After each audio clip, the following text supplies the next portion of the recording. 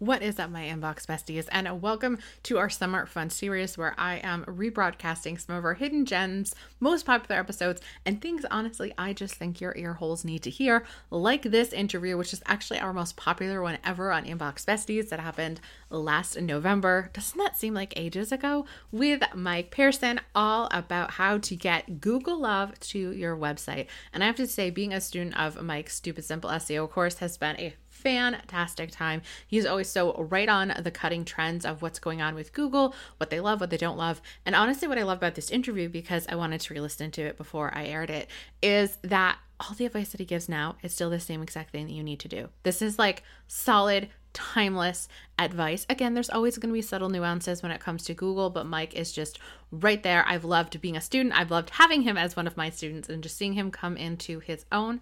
I do want to mention in this episode, we do talk about a free challenge that Mike was running at the time. I have to be honest, I do not know if that's actually still available. However, what I do know is available and is just amazing is Mike's free on-demand SEO masterclass training, which you can get access to by heading on over to katedoster.com/SEO masterclass. So katedoster.com/SEO masterclass. There's a link below in the show notes. If you're like, I just need more of Mike in my life, because I know that I have seen my Google traffic, like it was a little slow at the beginning, but it has since just week after week, it's just getting higher and higher and higher. And some of his students are ranking number one, literally like a week after a post is published. It is just bananas. And he was just such a unique approach to SEO. So without further ado, let's let Kate of 2019 and Mike of 2019 tell you how to get some Google love. So I hope you have one of those really big coffee mugs because your website's about to get a lot of Google juice. What? You're listening to Inbox Besties, the only little guy approved podcast that gives you dangerously practical advice for turning internet randos into subscribers with benefits. You know, the kind that pop open their wallets and throw fistfuls of cash at you for your courses and coaching, not like that other stuff. Perv. Now let's get to it. Welcome back, my inbox besties. Kate Doster here of katedoster.com. And if this is your first episode of Inbox Besties, that kind of corniness is woven throughout this podcast. So if you're not down with that, I would just stop listening now. Well, actually, I would listen to this interview because we do a mix of solo shows. We've got one next week, and I interview some really cool people who talk about stuff I don't talk about. Like today, I have Mike Pearson from Stupid Simple SEO. And guys, I'm a student of Mike's. Turns out he's a student of one of mine as well, of Love Your List. And he is just so freaking smart. And he has this way of really simplifying things to the point where it's just like, well, this is a no-brainer. And I think that SEO, which stands for search engine optimization, can be really scary and intimidating for a lot of people. They think they need a lot of tools and they don't want to be like spammy, but all they know is that they do want Google to actually start ranking the stuff that they've worked so hard on. So that way they can help more people and obviously get all that sweet traffic and income that comes with it. Now, this episode itself, I feel like it could have been a two-parter. And the first half is a really great conversation that Mike and I actually have, because Mike, guys, while he does run a successful course business with Stupid Simple SEO, which is opening next week, guys. It's opening November 11th through the 15th. There's a link in the description in the show notes if you want to go ahead and hop on it. I could not be happier with this course. But he also runs what's called a niche blog site. So that's when you blog about one very specific topic. But he also works a 9-to-5 job because he likes it. And I actually asked him about this off air. I'm like, so are you just doing this because you live in New York City and you've got a family? But he genuinely enjoys working his job, but he did want to have some extra income for his family. And the first half of this interview, we really do talk about the systems that are super simple that Mike has actually created so that way he can spend time with his kids. He's not working through dinner. He doesn't really work on weekends unless he's launching the course. And he has it set out where his course only opens 4 times a year. So his family knows during this week, he might need, maybe a block of 6 hours or so to actually be answering questions and critiquing some things. And it is just so great, because I feel like on a lot of the podcasts, especially that I listen to, and even the guests we've had on here, I've really featured a lot of people who are doing this full time, Mike doesn't do this full time, but he does make a really great income. So I definitely wanted to make sure that we highlighted this in this episode. So you know what, without further ado, let's just go ahead. We're going to talk about how to get Google to like your site, if it matters for Yoast, what to do if you're on Squarespace, and guys, stay tuned to the very end because I asked Mike a question I did not prep him for, and that was, if something is doing well on Pinterest, will it do well on Google? All right, my besties, I am so unbelievably excited to have Mike on the show. I'll talk about how to get some good old Google and I guess Bing juice as well from the SEO gods. So Mike, why don't you go ahead and tell us a little bit about yourself, maybe how you got into this online world, like were you always an entrepreneur? Like just tell us a little bit about yourself. Hey, what's going on, Kate? Thank you so much for having me on. Sure, so I have a blog about SEO. It's called Stupid Simple SEO, where I teach other bloggers how to get more traffic with SEO. But before that, that blog is actually only about 1.5 years old, I would say, at this point. But before that, I would say 5, maybe even 6 years ago, I started experimenting with niche sites, like niche websites, these sites that you've probably seen when you Google for like a product and they're monetized by Amazon, like what's the best juicer in 2019, like that kind of keyword that you would go after. And so I think my first site was actually in the vacuum niche. Thank God this site does not exist anymore. It was like so crappy, but like I think that was like how I first, like you do these vacuum reviews. Mike, did it suck? It was really bad. But at that point, like in 2014, you could rank really crappy content in Google, right? It's changed a lot since then. And I think that site at its peak was making like $4,000 a month with like the worst content, the most spammy links imaginable. Like that stuff doesn't work anymore, but it did kind of show me that, what's possible with creating these types of niche websites where you're writing decent content, you're maybe recommending some products with affiliate links, you're going after keywords that people are searching for, and then you're building links, which we can get into a little bit later to help your blog rank higher in Google. And then when people are searching for those keywords, like what's the best vacuum for pet hair, which was actually one of the big keywords that I went after, right? And then they land on Google, they see your site, and they click on your page, and you know how affiliate marketing works. They read your post, and maybe they click your Amazon link, and then they make a purchase, right? Like those kind of sites, that's how I started off. Gradually, my sites have gotten a lot better. Thankfully, the content has gotten a lot better. I currently have a site in the credit repair niche, which is the content is like I pay for really good content. I build white hat links, that kind of stuff. But that's how I started with these kind of niche sites. And I started seeing that you could actually rank these sites with SEO. And so I've been building them on and off and selling them on and off. And that's kind of how I got my start, for lack of a better word. Ooh, now, have you always been like entrepreneurial, or was this something like you could not sit still?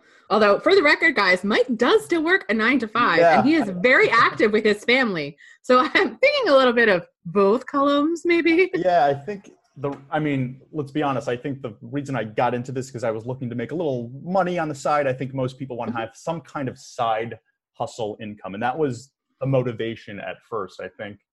My wife and I live in a very expensive city. 5 or 6 years ago, we were making a lot less money. So we were, what's a way I can bring in even like $2,000 a month? At that time, I was like, that would be amazing. Like, what are some ways that you can do this? And that's how it started. I think I found Pat Flynn, who I'm sure most of your audience is familiar with. And back then, before he was like super, super famous as he is right now, he used to do these niche sites, right? A niche site duel. He had one about security guard training and stuff like that. And that's kind of how I found out about this kind of stuff. I don't know if I would say that I'm entrepreneurial per se. I have a 9 to 5 job. As you mentioned, I still have my 9 to 5 job. I don't plan on leaving it anytime soon. So I'm like an office guy. But now that I've gotten into these websites and now my course, I as you say, I kind of 50-50, I would say. Ooh, that's so interesting. So first of all, there's just so much to unpack there, guys. And like Mike said, he actually enjoys his job. And I'm one of those people, like, I don't think everyone should be an entrepreneur. Like, I'll be honest. I think side gigs and monetizing hobbies is a good thing. But like go for it, guys. Like, you have to be a certain breed to sustain the ups and downs. And I just wanted to let everyone know, like, it is possible. And there's nothing wrong with wanting to only make like $2,000 a month. Now, I know some people like just fell over in their chairs. So like, if I made $2,000, that would be the best thing ever. But you don't have to shoot for 6 or 7 figures. Like, you see all these people going around. For you, $2,000 might be life-changing, or it might just give you guys that extra cushion. And so I absolutely loved that. And we'll definitely have a link to Pat Flynn's stuff for Smart Passive Income. I call it like the online gateway drug. I feel like most people, a lot of people got started. Always tend to mention Pat Flynn, myself included. So the man definitely knows how to get out and market himself. So I do have one question before we dive in to SEO. I did have a question about like what keywords are and all that juicy goodness. But from having your 9-to-5 and running all these blogs, I know you talked a little bit about outsourcing, but through this whole Mike empire that you're running, has there ever been like a really specific moment in time, like a day where you're just like, yep, I'm done. Like, I want to throw in the towel. Like, it just, nope, I will just stay at work and just hang with the kids. I mean, it's almost every night after I put my kids to bed. Yes! Like, the way my day starts, it's when I wake up and I have that coffee at like 6:30 in the morning and I'm having breakfast with my kids, I am like ready to go. Like, I'm so motivated, both for like regular work and in my side business. You know, I feel like I have all these ideas flowing, and then I go to work, and then whatever, I work, and then I get home and I'm like, all right, I'm going to do X, Y, and Z at 8:30 after the kids go to bed. And then, but when I sit on that couch, it's like, I am so unmotivated to do anything. Like, I would rather just sit on the couch, have a glass of wine, and watch a football game, you know? And I'm not even kidding. Like, every night I go through that same routine. Sometimes I bust out the laptop and get some stuff done. Most of the time, like last night, it was actually my wife's birthday. We went out to dinner. I got home and I did zero work. So I can totally relate to that, especially if you have kids or you're working. It's really tough to fit that in, which is partially why I designed my course business, for lack of a better term, the way that I have, in terms of like only launching literally 4 times a year. So there's 4 weeks out of 52 weeks a year that I really have to worry about this stuff. And the other time I don't really have to do that much work. And we can talk about a little bit about kind of how SEO traffic is, I hate to use the word passive, but it can be. Like, I'm not worried about traffic to my sites because they're kind of set up in the way where I don't have to pin every day or create new I don't do Pinterest, pin images and worry about Tailwind and all that stuff like every single day, which helps out. But no, I can totally relate to just being deflated and like so unmotivated, especially after work, especially at night. How do you push through that? Like, obviously not last night. Last night was a special occasion. But all those other random, days, how do you find the motivation? I like to just block out time in the morning where I can, the weekends to me are like really important because I can take my kids to the park, and I really don't like to do any work on the weekends. But if I'm nearing a launch, I'm going to tell my wife, look, on Saturday from 8 to 1, I'm going to go downstairs to the coffee shop and really like hammer it out. So I prefer to work in big blocks of time that I've set up ahead of time with like a to-do list. I have 12 things that I want to, I really like to batch that work instead of just trying to do one thing, one random thing at a time. So planning ahead helps, right? Knowing when my launches are 3 months ahead of time, I can project plan that really, the launch is in 3 weeks, here are the 25 things I need to do. And it takes 5 hours on a Sunday morning to really get it done. Excellent. For those days of the week that you do work, and we are going to talk about SEO, but I think that this is really interesting since Mike is managing a lot of things. Do you have like themed days, or is it just like all the same? Like, it's like Monday admin and Tuesday is this day, or it's just like, no, like kind of, you generally know what you've got to get taken care of in a week. So it's just like where it all lands. So if it's related to like my course and trying to market my course or sell my course, it's actually really simple the way that I've kind of like set this process up. It's just an email list, right? I get emails from, I would say, my affiliates send people to like a free sign up page. We can talk about that, right? That email list, thanks to you, right? I have an auto respondo series. It's automatic. It happens in the background. Like, I don't really have to do, or I probably could be doing more with my list, but the way that I have it set up now is it's really automated. It's just the traffic comes in mostly from my affiliates. They sign up for my freebie. I run them through that autoresponder. And then when it's time to launch my course, as I mentioned, it's only a 5-day period. So I have to set up the emails, put my sales page on, right now it's closed. And that's really it. I mean, obviously I have to answer some emails and stuff like that. But so that 1 week, or probably maybe a week or two leading up to that, I can get a little busy. And I'm answering questions on my Facebook group day to day, but it's really quite simple the way that I've set up that part of it. In terms of like my websites that I work on, or I mentioned that credit website. Yeah. In terms of kind of planning it. So I don't write any of my content. Talk about outsourcing. All of my content is written by somebody else. So I will send her a topic. We have a spreadsheet that we work on together, a list of ideas. She writes the content and sends it over. I upload to WordPress and hit publish. And in terms of the content, it's really that easy, especially when you have someone helping you out. So to answer your question, there's not a lot to do, which is kind of how I've set this up. Again, I have one writer for my credit website, and that's really it in terms of both my course business and my websites. I don't really have a lot of help. I don't hire out a lot of help, and it's just the way that I've kind of set it up. How many sites do you have? The niche sites, like I know you've got the credit site. We'll put a link to it down below, guys, because it's beautiful. But like, do you have a lot of these at this point, or have you slimmed it down? I've slimmed it down to, there's like a couple of ones that are kind of abandoned. There's only 2 main ones that I really monitor right now. So again, it's not a lot to manage.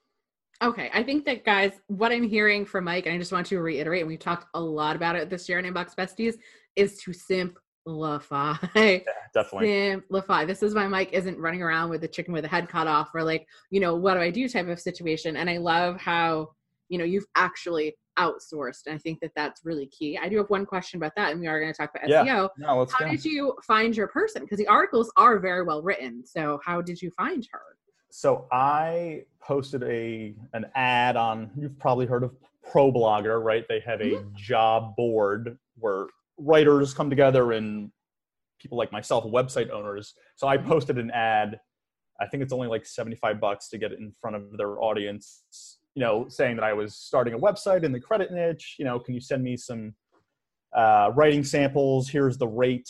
Here's what I'm willing to pay. You must have some kind of personal finance experience. And I got like 40 responses in like 2 days.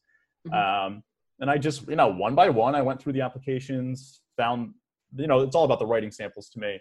How good is their writing? Does it stand out when you read it? It's really that simple. And I found one person that I really liked, and she's been phenomenal. She meets all of her deadlines, which is huge. So easy to work with. And it was really that I put one ad on ProBlogger, and that was it. I've used Upwork way back when. I don't love it anymore. So ProBlogger, or at least that's where I've been able to find some decent writers. It is $75, but to me, it's totally worth it because it weeds out some of the spammers. Yes. And I was just about to say, while I know a lot of people try to like outsource into like Facebook groups, again, it is free for anyone. Anyone can show up there. And even when you're like, oh, you need to hire this person, it could just be somebody pinging their friend and being like, hey, can you suggest me for this job? But like you said, if you're putting skin in the game, it does have a really great filter. So I know that, again, we've talked a lot about your journey, and I love like the time management tips that you've had. And again, guys, outsource where you can. You don't have to outsource yourself poor, as I tell everyone, but as much as I've been, once you find good people, I think that it really helps. Yeah, it's all about good people. And I have trouble like handing over parts of my business. I'm not a control freak, but I don't know. I want to do it. I want to do it my way. The reason that I outsource the writing is because I hate writing. Like, there's no way I could produce the output that write 2,000 words on how to remove this from your, there's no way I can do that. So that's just like pure need. But in terms of like managing stuff for my course, I've never brought in anyone to help me on that, just because I don't know. It's my name. It's my face. Everything that goes out has my name on it. But I'm not saying that's the right approach. I think a lot of successful course owners, obviously, I know have a lot of help. So, but I wish I could loosen up a little bit. I got to work on that. It's all right. As someone who is in your course, I think that it's fantastic. So we don't have to worry about that. So I know we talked a little bit about, I refer to SEO as like Google juice, but like, what does the acronym actually stand for? Like, what is SEO and why should we care? So it stands for search engine optimization. It's people just hear that phrase and they're already just like immediately turned off, or it's like it's too hard or whatever. Why should you care? Well, the way that I like to think of growing a website or growing a blog is, like the 4 stages for me is, first you pick your niche, or who's your target audience. Like, what are you going to write about? Who is your audience and what is their problem? For me, that's like the step 1. Mm-hmm. Step 2 is, how are you going to get traffic to that site, right? You could write about all this great stuff. If no one's reading it, then who cares, right? And that's where SEO fits in. It's that second stage. It's traffic. You want people on your site. Now, when I don't want to say most bloggers in our audiences, I would say, generally focus on Pinterest, right? Primarily to get traffic, which makes sense because I know with Pinterest, you can get really fast results. Like in your first 30 days, you could probably get a decent amount of traffic. And that's where most people focus their attention. So Google and SEO traffic, I would say, kind of slides in right next to that. So on one hand, you can get traffic from Pinterest, but on the other hand, there was a lot of people, you guys obviously know what Google is. It's one of the 3 biggest companies in the world, and that's all from ad revenue that they generate when people are searching on Google. So chances are, if your audience is on Pinterest, they're also on Google, right? They're also searching for their problems on Google. And the idea behind SEO is that you want to get your site ranking. We call it ranking on Google, right? On page 1, you've all done a Google search. You never go past the first page. So if you can get some of your posts ranking, generally in the top 5, right? It's going to give you significant traffic depending on your niche, right? And with that traffic, obviously, you can get ad revenue or affiliates or email signups. Everything that you're doing with Pinterest, you can also do with Google. So that's really the very simple explanation, is that a lot of people are on Google. A lot of people are searching for your topic. And if you can get your site ranking, we can talk about ranking, but if you can get your site on there, you're going to get a lot of additional eyeballs on your site. Hey besties, so I just want to interrupt this episode to actually give a shout out to the review of the month. That's right, here on Inbox Besties, when you leave a rating and review over on iTunes, or honestly over on Podbean, which is where I have my podcast stored, you're entered to win a $25 Amazon gift card. So I actually tend to pull these towards the beginning of the month. So for the month of November, Emily has actually won, and here is her review. Best email advice out there. Kate, thank you so much for sharing your wisdom and encouraging me to just be real with my emails. I've been seeing so much more interaction ever since I've allowed my emails to really be a place where people can connect with me versus trying to be way more professional, aka stuffy, than I really am. Plus, you're just so fun to listen to. Why, thank you so much, Emily. We're going to go ahead and try to scour the interwebs for you because you didn't leave any way for us to contact you like an Instagram handle, but I am assure you that, Emily, we will indeed find you. And just as a reminder, guys, once you actually leave a rating and review on iTunes, you are entered to win every single month. We do one of these drawings. Sometimes we read people's on the air. Sometimes we just go ahead and just slide into their inboxes with their Amazon gift card. So that is it for myself. Let's go ahead and dive right back in to Mike's interview. Oh, I have so many questions. And as I was telling Mike before we hit record, I don't know if y'all have noticed this from listening to my interviews, but I'm like, I always have people on that I can get free coaching from. So that's a hot tip, everyone. So obviously we definitely want to talk about ranking. And I know that's like a big, hairy topic. So I'll sort of break that down into other questions. But how does Google know what to rank you for? Because like when I'm a student of Mike's course, and one of the things is we kind of need to do like a little SEO audit. And I realized literally the only posts that I have are like blogging about blogging stuff and like no email marketing stuff. So I'm using Mike's course. I'm like, what? And I'm like, this makes no sense. I don't even know how that was about blog planners. I'm like, I didn't even try with this post. I have no idea why it's like 1 or 2. And so it's like just very interesting how that sort of works. So how does Google like go about this? Like, how could people tell Google, like, no, I talk about this stuff? All right. So let's be perfectly honest. Google's algorithm is like the secret sauce. Like, they're never going to tell us, here are the 5 things you have to do. Check those boxes and you're going to rank number 1. Like, their entire multi-billion-dollar business is around that secret algorithm. But we can not guess. People do lots of studies on, what are the ranking factors? What are the most important things that you can do to send signals to Google that they will shoot you up the search results? Further to your question about, how does Google know what to rank you for? This fits in perfectly with kind of choosing your niche. I don't want to say it's a controversial topic, but people have different opinions on niches, right? Some people say, write about whatever you want. It's your blog. You can write about cooking. You can write about personal finance. You can write about knitting and gardening and personal development, all on one site, post after post after post. And on one hand, I agree in the sense that, look, it's your site. You can do whatever you want. But if you're trying to make a business or a side hustle out of this site, if you're trying to attract a targeted audience, right? We're all about targeted audiences. I like to niche down, right? And that's going to tell Google what your site is about. For example, I have a site, as I mentioned, in the credit niche. It's really, how to fix or improve your credit. It's not personal finance that covers 10,000 different personal finance angles. It's really like, here's how you can repair your credit. Here's how you can get XYZ off your credit report, and all these different things about credit scores and credit reports. And it's probably a little too niche for a lot of people. But the way that I designed it that way is that when Google lands on my site and they're, the Google bot is crawling your website and they're reading your content, it can tell, this site is all about credit repair.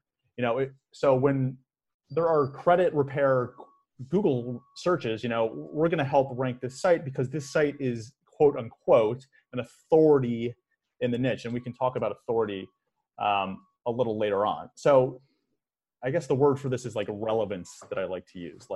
I am relevant to a lot of Google searches around credit repair and credit scores because my entire site is basically on this one topic. I'm not saying you have to go that narrow. Yeah. But an analogy that I heard from another marketer, it's like the Wikipedia strategy, where I'm going to cover this topic so in depth at every conceivable angle, every question, every topic that someone can have about this one niche. I want to have an article about this, and Google can understand, this is an authority on this topic because he has 100 posts on this. He answers every single question about this topic. So basically covering your topic really in depth and not letting stray topics come in. I'm not going to write about cooking on my site. No, right? I only have 3 posts about blogging. And those are the only 3. Although one of them is how to blog to make money, which is so shocking because that's such a competitive keyword. That one ranks, which is odd. But I'm like, this makes no sense. I wonder if you have maybe you have links on those pages. I don't know. That could be another thing. It has to be and we'll talk more about this. Mike has this amazing system about the ABCs of SEO, which we'll definitely get to. But I want to talk about one sort of thing that a lot of people, especially if they have a WordPress website, is Yoast. How can we get Yoast to actually get green? Is this actually going to help me? Because I swear it hates me sometimes. And ironically, the 2 articles that it ranks as 1 and 2 in Google have a yellow light. People are obsessed with the Yoast lights, right? Yeah. Every other post I see in these blogging groups are like, I can't get Yoast to turn green, so I'm not going to publish my post. It's like they think that just because they have the plugin installed on their site and they get these green lights, that all of a sudden their SEO is done, right? So, which is not the case, obviously. So Yoast is good guidance, right? It basically tells you, right? So the way Yoast works is you give it the keyword that you're going after, right? So let's say I was writing a post on the best credit cards. So I would put best credit cards in Yoast, and then they're going to take that keyword and analyze your content, right? Does that keyword appear in your title? Does it appear in the first sentence? How many times does it appear? And they look at all of this kind of stuff. and they automatically say, well, you're good in this area, but you're not great in that area. Maybe your post doesn't have enough words. It's not bad advice, but you can't take it to be like gospel, right? It's not going to solve all your problems. It's going to give you very general guidance on, all right, you included your keyword in your title. That's good, but that doesn't mean you're done. On the other hand, just because you have a yellow light, depending on the lights, I'm not looking at all the lights right now, so I can't really come up with one off the top of my head.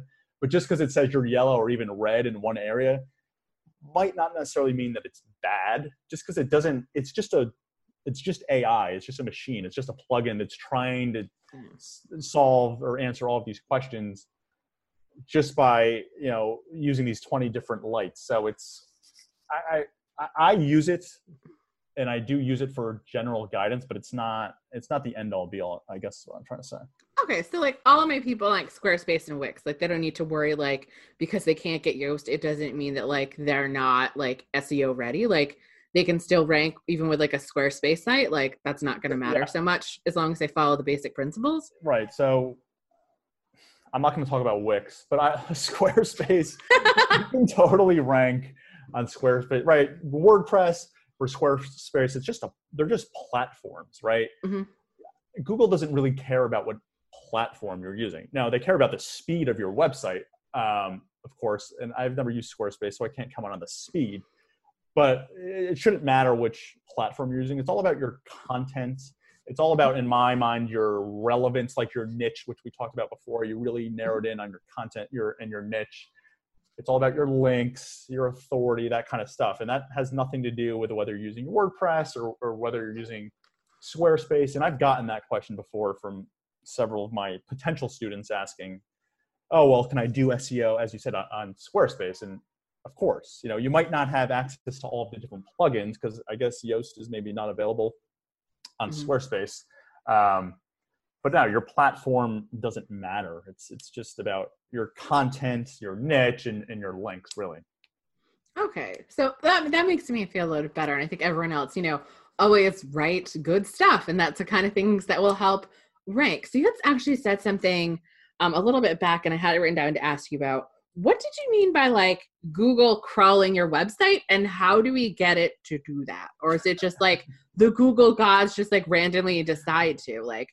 So this is just, this is like setting up a blog, like step number 2. Like it's just I'm not going to go into Google Analytics or Google search results, but your site is indexed. I would assume everyone's site is indexed. It's just, you can do this, and I'm not going to do like a tutorial, but you do it through Google Search Console, where you submit your site to Google Search Console, okay. So Google knows that your site exists. Kate, don't worry, I know your blog exists on Google. Yes, By the way, anyone listening, you can do if you're curious if your site is indexed, and chances are, I'm going into my web browser, which, Kate, why I'm not looking at you right now, but if you just type in, you go into Google Chrome or whatever browser you're using, type site, SITE, and then your domain, without the HTTPS, without the www. So, whatever, ESPN.com, and hit enter. And then if your pages are showing up in Google, that means that you're indexed. Okay. And by the way, you don't have to do anything really special to get your site indexed. Google's going to crawl it regardless. That's how Google makes money. It's by crawling when I say by crawling, it's just that the Google bot, for lack of a better word, I don't want to get too technical, but it goes out and it just crawls the internet, right? And it says, well, Kate's website exists here, and here's what she was writing about. And that's how they're able to bring back a search result if someone is searching for XYZ, and they've crawled your site and they know that you've written about this, and that's how they produce the search results. It's not something to worry about. Okay, so good. And guys, just in case if you're wondering what that tool was, it was Google Console, correct? Google Search Console. Google Search Console. And we'll definitely have a link to that in the show notes, so that way you can kind of just go ahead and like play around with all of that.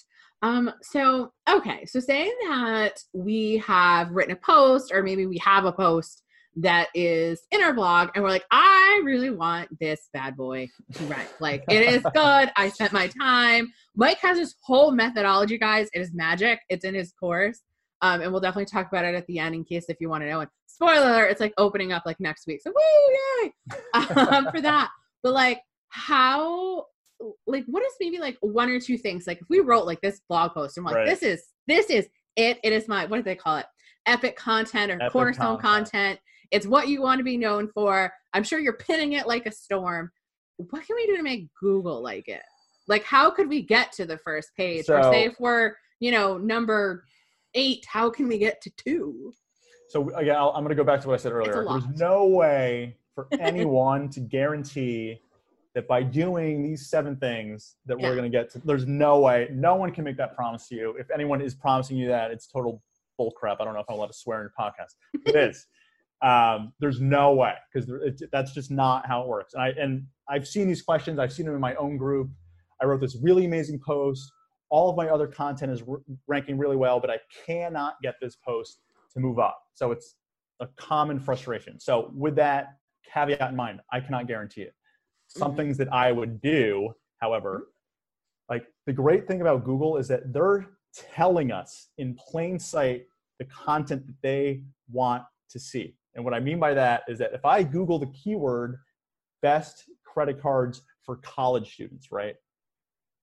I just Google the keyword, and Google is already telling us, here are the top 10 pages that we think are the best content for this keyword. All right, that sounds incredibly obvious, but it really is like insightful. Google is telling you, here are the 10 best pieces of content. This is what we want to see. This is what we expect to see. So when I'm doing keyword research, or I'm trying to analyze why a post is ranking or not ranking, I'm studying my competition. What else is doing well in Google? What topics are they covering in their post?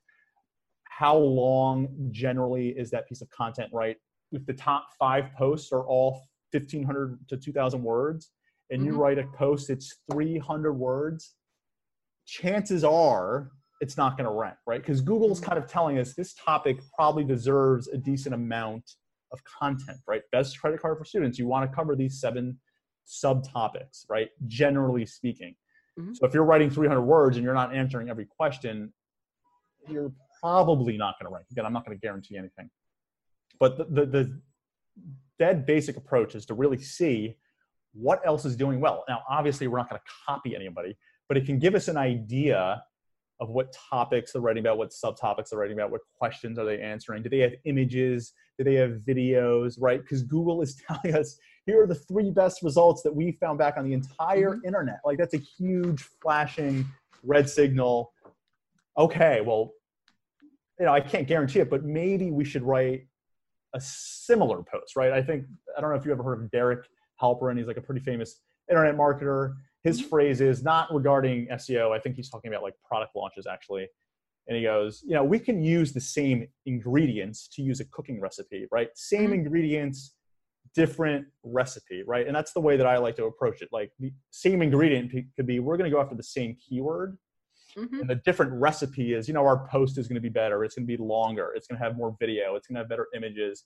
It's going to be unique in it's going to answer more questions, or however you want to make your content unique. But I would encourage people, like, before I ever sit down to write a post, or I don't write posts, but if I give my writer an idea, a keyword, like I am Googling that keyword, I'm clicking open at least the first 5, probably the first 10 results.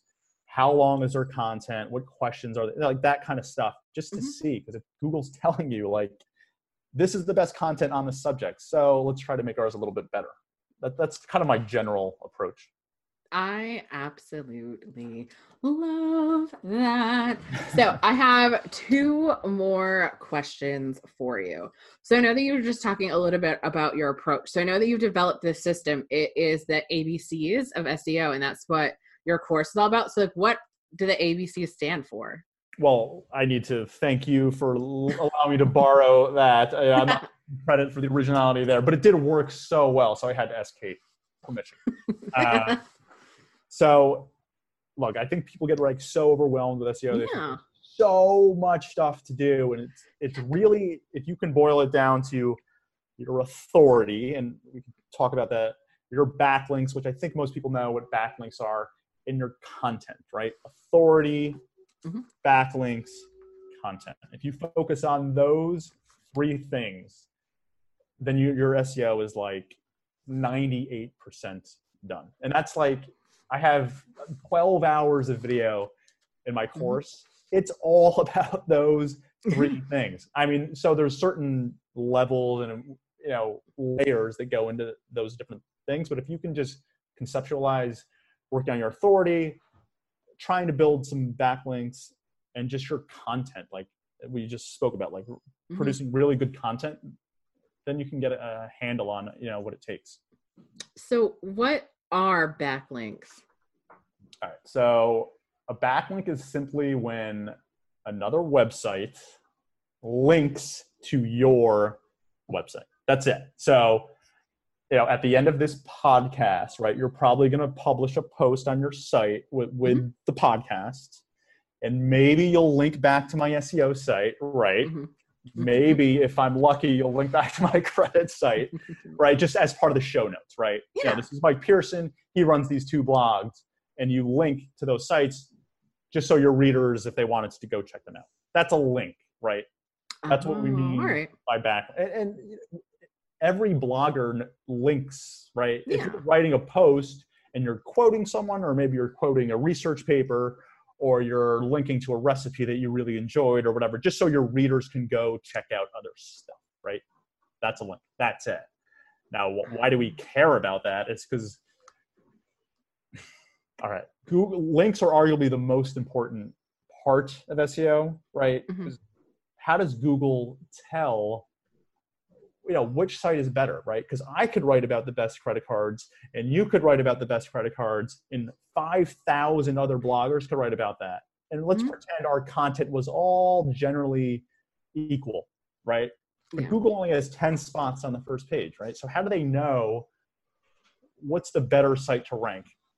A big factor of that is which blog has the best links and the most links, right? So if my site, for example, let's pretend that the New York Times and CNN and MSNBC and NerdWallet, all these huge websites linked to my blog. Ooh. That has not happened. I've gotten some good links, but not that, right?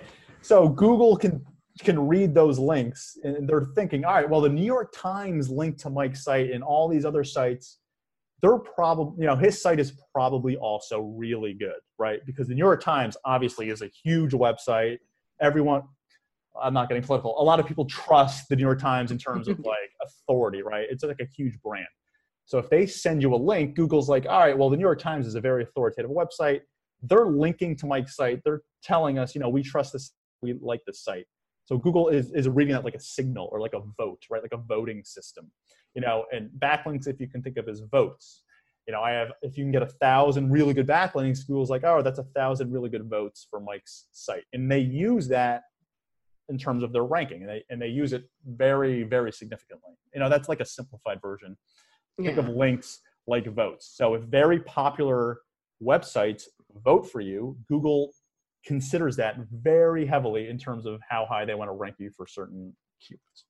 So like, if it's like, I don't want to call them garbage sites, but like, if like, so like it matters where it's coming from. So like you said, the 100%. Link from CNN matters a lot more than like, you know, Joe Schmo. Like, cause I know when you were talking about like back in the day, I know like, I don't know, it's a term like link farms or like something. Like there's like some weird like black hat. That's what they call like all like the shady stuff. So in the SEO back in the day, way back. You could go on Google's smarter than this. Or like, right, yeah. Back in the day, you could basically spam your site to the top with like these really crappy links from.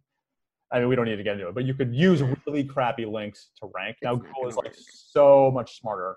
So yes, it's all about the quality and the quantity, right? So I'm not saying like, so a link from CNN is probably better, no offense, Kate, than a link from you. Okay. But your link is still helpful, right? And it's all about, and we talked about relevance before. if I have a credit site, if I get a link from a big personal finance blogger, right? Because we're kind of in the same niche, right? They're very related niches. It's going to carry more weight than if I got a link from someone in like the paleo niche, who's not really, like, why are they linking to me? It doesn't make a lot of sense. So, how big the site is, we call that authority. If it's relevant to your site and how many links, right? Obviously you want the more, the better in terms of quality also. All right. Awesome, Mike. So much. So, I love it so much. And I know that you talk a lot about how to actually get like the quality backlinks in the course. So why don't you actually, since we are in almost one of your launching seasons, if people want to hear more about it and what it helps with, just go ahead and just kind of let us know what it's all about. So I have a course. It's called Stupid Simple SEO. It launches 4 times a year. It is designed specifically for bloggers to help increase their search traffic and their rankings in Google.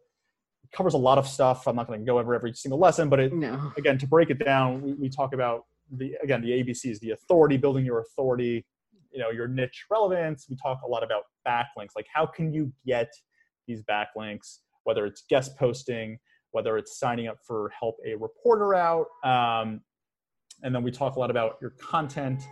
So, and this is really the meat of the course, is finding topics that people are actually searching for, right? So when you write that post, that there's an audience of people looking in Google for it. And not only that, but giving you keywords that you have a chance to actually rank for, right? Because you can write a post, and if you rank number 100 for everything, it doesn't matter because no one's reading your content. Yeah, like the how to start a blog. Yeah, which is very competitive. Super ridiculous. Yeah, so that's a big part of it is finding these ideas, coming up with a bunch of ideas that you can write about, actually creating good content, right? Because you see a lot of bloggers. It's the whole system, I have to say. It kind of takes you from A to Z, from finding content, writing content, and then finding these backlinks to help you rank. That's the gist of it. 1,000 bloggers have gone through it. My favorite success stories are when people go into the Facebook group and they say, yesterday was the first day I got more Google traffic than Pinterest traffic. Those are my favorite. That the other day. The reason I thought of that is because it came up like 2 days ago. When people get more Google than Pinterest traffic, because again, most of my students are Pinterest bloggers that I like to call. All of their traffic is from Pinterest, and they want to kind of diversify. So seeing those success stories when you can get more Google than Pinterest traffic is really the best. That is awesome. I have one more final question for you, and that is, if I get a lot of shares on something in Pinterest, will that help my Google ranking? This is not an easy question, is it? There are. It's a hairy one. But if I have something that's got like 10,000 shares, or like a post with like 100, is Google going to be like, well, obviously this stinks? Or do they just like, oh, Pinterest is linking to it, it's fine? It's funny, you don't know. And I'm going to name drop our friend Carly Campbell here, because I've talked with her about this 1,000 times. She's convinced that Google is paying attention. Every time one of my pins go off, my post starts ranking higher. And I've heard this before from a lot of people, right? That if your post does good on Pinterest, then Google is going to rank you higher. And it's not an uncommon thought, right? And a lot of people that I respect think the same thing. I have my doubts for a couple of reasons. Number one, how does Google know that your pin did it's not like Google's in Pinterest figuring out that X people repinned your pin. I don't even know how Pinterest works, right? So how would Google even really measure that? And some people think Google Analytics, but Google does not. They've gone on the record, they do not use Google Analytics at all to rank websites. They do not use Google Analytics. Because most people say, oh, well, they're tracking your social media traffic in analytics, and they do not use that. They have gone on the record. So number one, I don't even know technically how they would do that, right? Yeah.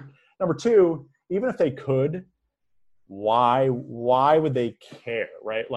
Pinterest, you can have, I don't want to say this the wrong way, but you can have a post that might not be so great in Google's eyes do well on Pinterest, right? Yeah. It's different users. Exactly. So Google has a different standard of good content, of quality content. So why would they rely on Pinterest to determine what good content is. It just doesn't make sense to me that they, not to mention, what happens if Pinterest 10 years from now doesn't exist? Why would they be relying on like a third party like that to like, again, we talked about like the secret sauce, like the Google algorithm. Like, would they really rely on a third party? I mean, I don't think so. But again, I've heard from a ton of people that think it's true. But it's an interesting discussion. I just don't, the how would they do it and the why, to me, it doesn't make a lot of sense. But I've heard it from a lot of people. That is so great. So if someone is listening to this and it happens to be after the close launch period, or maybe they just want to kind of dip their toes into SEO, see what you have for them. Do you have any type of freebie that people can go to? Anything, I do. So that way they can dip their toes into it more. It's right on my homepage. So if you go to stupidsimpleseo.co, I have a 5-day free boot camp. It's a video boot camp, which kind of takes you through the A to Z of SEO. And again, you can get it. It's right on my homepage. All right. Awesome. Thank you very much, Mike, for your time. I really appreciate it. Thank you, Kate. Appreciate it. Bye. All right. Oh my goodness, guys. That was such a great interview. I loved how Mike was talking about how he was not afraid to invest in his business, really. Like he said, he invested to actually put an ad on ProBlogger as opposed to in Facebook groups. He weeded through all those to find a really great writer to help him out. I know he pays her very well. And the reason why Mike can afford to do this, because I know a lot of people are like, well, I can't afford to do any of that, is because he had a system for what he was going to niche about. It was well researched. He had a plan for his traffic and he had a plan to monetize. It's not like Mike was throwing spaghetti at the wall. And he does actually teach you, if you do want to build these niche sites, or even if you're like myself, where I just really want to be seen more as an authority in email marketing, he will show you step by step how to make sure search engines are actually seeing you as that. And it was just so great. And I loved how he had the ABCs of SEO. And actually, like I said, Mike and I were students of each other. And spoiler alert, if you had watched the Littlest Big Profit training, guys, Mike is one of the testimonials. But I talk about in Littlest Big Profit and actually in Love Your List about the ABCs of email marketing. And he's like, that fits so well with SEO. Can I borrow that? But his were a little bit different. His were authority. So how do you make Google and honestly the rest of the world see you as that go-to person? B, we talk about backlinks. And honestly, this could be a whole episode in itself. Mike has so many bonuses in his course telling you how to build proper backlinks. It's just like, it just makes it so easy. It just makes it so easy. If you just plug into the system, it works, guys. And of course, the C is all about the content. And that's where we really focused here today, because I know a lot of us love to help our people. And the way that we do that is through content marketing, whether it is videos or blog posts or podcasts like this one. It is really important that we are actually, if we want to use Google or Bing or what is that other one, Duck something, as one of our traffic sources, that we need to actually get accomplished. Thank you for having Inbox Besties in your ear holes today. Why don't we go ahead and make it a regular thing? Go ahead and slap that subscribe button now. And while you're at it, why don't you go ahead and take a screenshot and tag me over on your Instagram stories, Kate_Doster, so that way I can give you a shout out for being a bestie of the week. Later days.